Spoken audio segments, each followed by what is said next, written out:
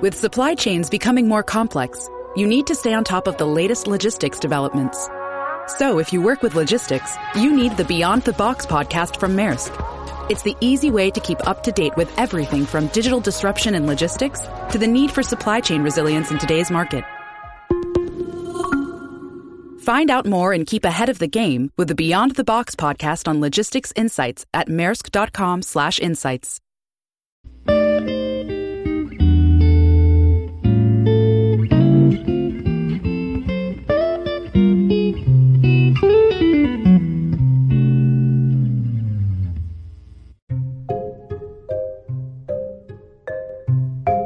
Let's face it, not everyone learns in front of an instructor. Some people learn very well on their own. Others may learn by discussing the PMBOK guide with a trainer or coach. Others may learn by watching videos.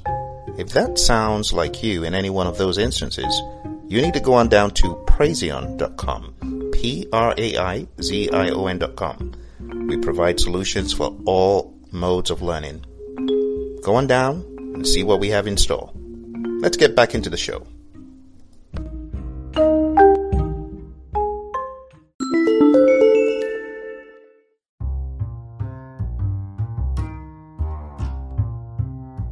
Hello, and thank you for joining me on the PMP Exam Radio Show today. Today we have an episode that needs your full attention. So, if you are driving, this will probably need you to park for 10-15 minutes and take this quiz, or take it when you are stationary. It will require you to probably see the question. So if you are on YouTube, I want to direct you to the link down below. Click on that and you can view the questions on YouTube. Sometimes seeing things visually is better than hearing them. All right, so let's jump into today's show.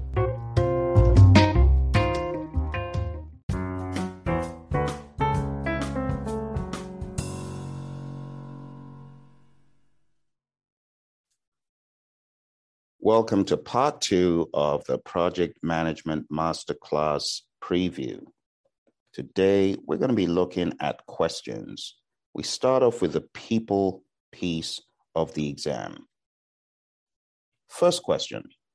You are working on a project as a team facilitator. You have identified that there is conflict among 4 team members who have formed factions. What is the best course of action for this situation? A, resolve the conflict issue for the team and get management involvement. B, evaluate, recommend, and reconcile the appropriate resolution solution. C, avoid getting involved in the conflict. These matters are expected on teams. D, find out which party is wrong by having separate discussions with the team. I'll give you 5 seconds to conclude your answer, and if you need more time, feel free to hit the pause button. 5, 4, 3, 2, 1. The answer to this is B. This is the best option based on the PMP exam content outline. All the other options are either reactive or incorrect. A lot of the questions on the exam are as straightforward as knowing what is the right thing to do versus what are the seemingly nice sounding things that are incorrect. Conflict is not about finding out who is right or wrong. It's about bringing both parties to the table as much as possible to collaborate. You could be a facilitator of that collaboration, and that is what B suggests. D is wrong. C, don't avoid getting involved in the conflict. It says you're working as a project team facilitator. This is part of your job.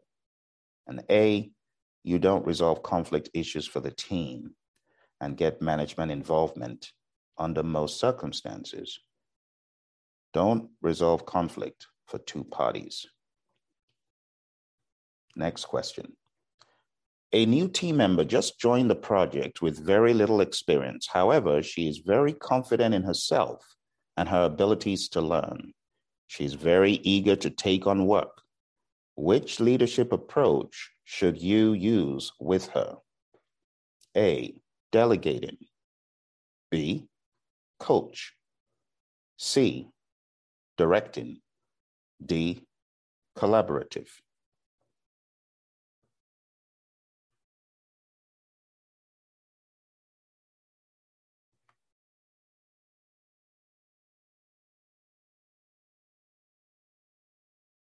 Five, 4, 3, 2, 1.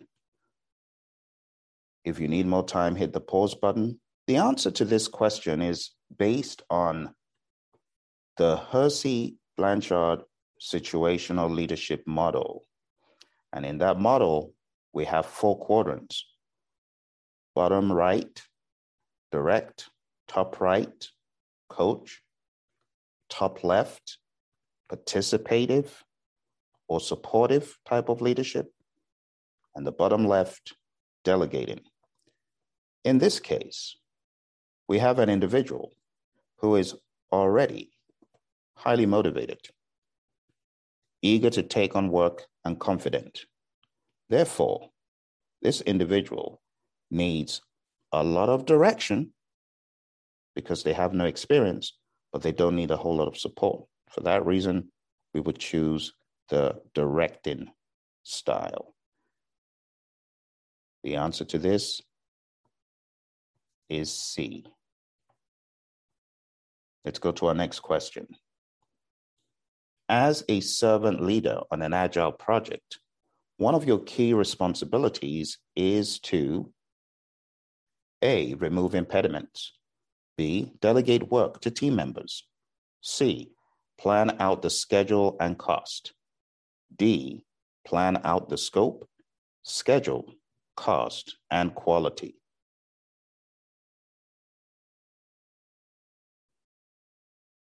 Hit the pause button if you need more time. 3, 2, 1. Taking a look at the question setup as a servant leader, one of the key things you do is remove roadblocks. So the correct answer for this is remove impediments. This is the best option based on the Agile Practice Guide and general Agile industry awareness. Next question. On your 5-month government project with 20 powerful stakeholders, you also have a stakeholder with a low level of power and interest on the project. What should you do next with this stakeholder? A, keep informed. B, monitor. C, keep motivated. D, manage close.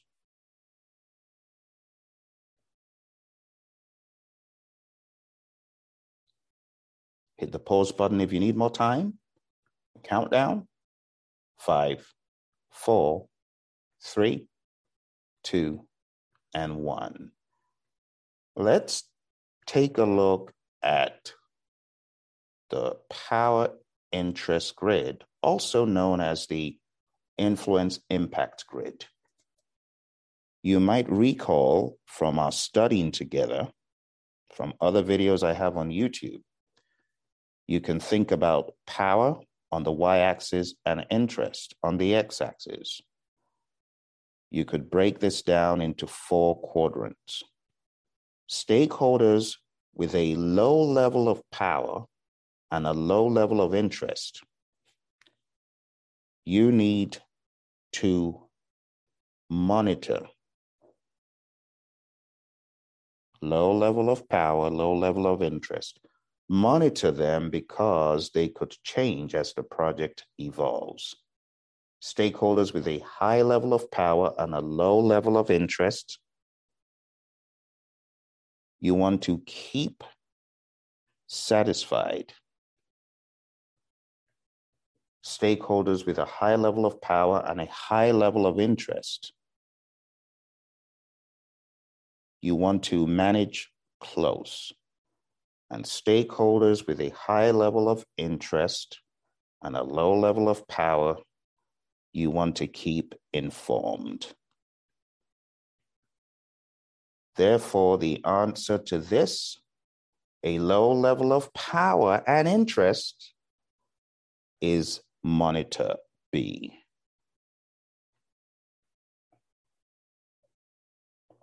Next question. Understanding what ready means so the team can take in work, what done means so the team can judge completeness consistently, should be in a document known as what? Is it A, the project charter? Is it B, the project scope statement? Is it C, social contract? Is it D, scope management plan?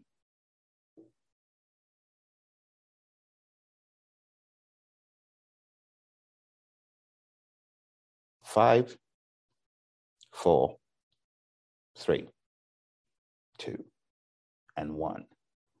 The answer to this question can be found in the Agile Practice Guide on page 50. The best option is not the project charter. At this stage, the team hasn't even started conversing, and it's the team that defines some of these terms. So it can't be the project charter.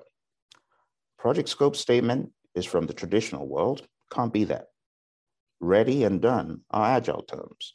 And D, scope management plan, it can't be that. So on your exam, use the process of elimination to cross out what it couldn't be. The only one it could be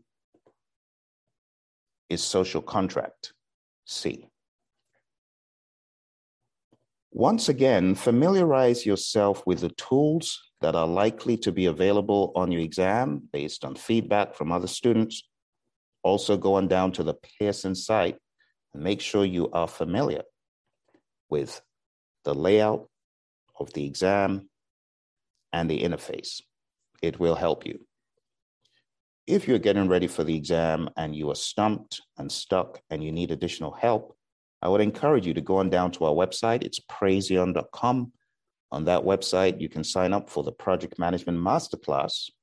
You can sign up for on-demand training that you do self-study. You can sign up for the Agile Practice Guide Immersion Training, where we go through the Agile Practice Guide.